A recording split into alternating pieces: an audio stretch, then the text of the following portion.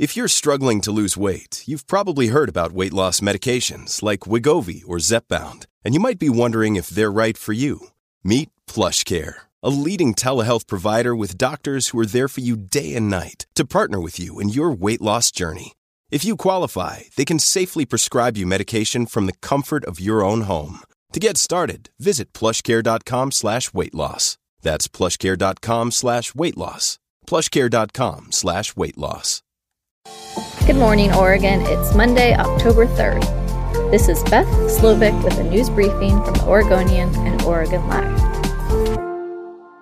4 people died in stabbings or shootings in one 24-hour period in Portland over the weekend.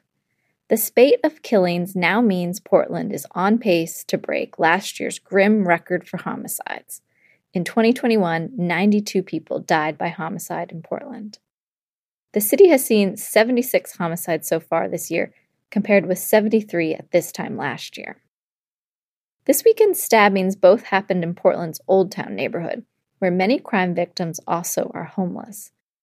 A spokesperson for the Portland Police Bureau on Saturday, though, declined to identify the victims in the Old Town killings. The 2 gun deaths happened in outer northeast and southeast Portland. Meanwhile, Oregonians across the state say that crime and public safety are top concerns as they prepare to vote in the 2022 gubernatorial election. 16% of likely Oregon voters listed crime and public safety as the most pressing problems in Oregon today, according to a poll commissioned by the Oregonian Oregon Live. Those topics are behind only homelessness when it comes to what voters care about this election day, according to the newspaper's poll. Dan Wieden, one half of Portland's internationally famous Wieden & Kennedy ad agency, died Friday at the age of 77.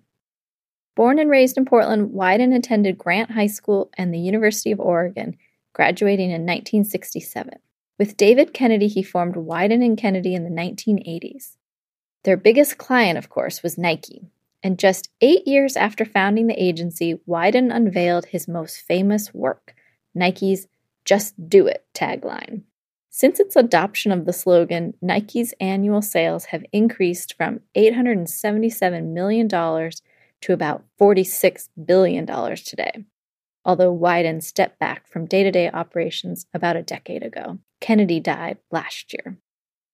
Another recent poll, this one commissioned by the Portland Business Alliance and other industry groups, found that Renee Gonzalez has a wide lead over incumbent Joanne Hardesty in the closely watched Portland City Council race. This poll, conducted by Portland opinion research firm DHM Research, found 50% of likely voters planned to vote for Gonzalez, and 26% favored Hardesty, with an additional 25% still undecided about 6 weeks before Election Day. On Friday, the 2 candidates met in a debate hosted by City Club of Portland. During the debate, each candidate took aim at the rocky rollout of Measure 110, the 2020 state law that decriminalized possession of small amounts of hard drugs, saying that it has fueled addiction among those living outside. Neither candidate, however, said they would advocate for repealing the law at this time, wanting instead to see if more people will begin using the promised recovery and treatment services once they become more widely available.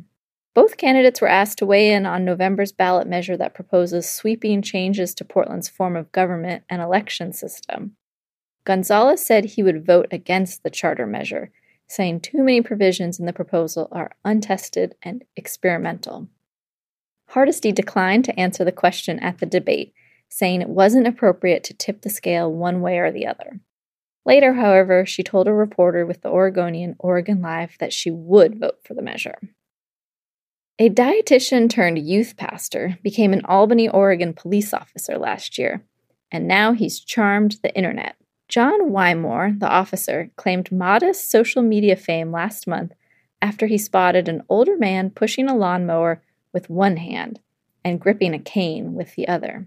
Wymore stopped his patrol car on September 21st and offered to help the man. Sergeant Alex Johnson, who was supervising Wymore on patrol, snapped a picture of Wymore mowing the man's front yard and gave it to Laura Hawkins, a community engagement specialist with Albany Police who uses Facebook and TikTok to humanize the department.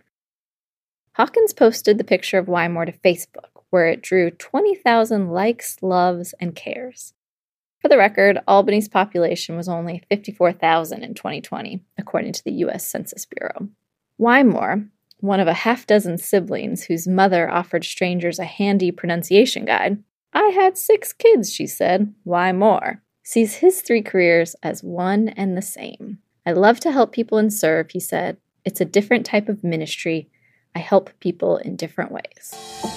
Thanks for listening. You can support our local journalism by subscribing to Oregon Live. Go to OregonLive.com/podsupport.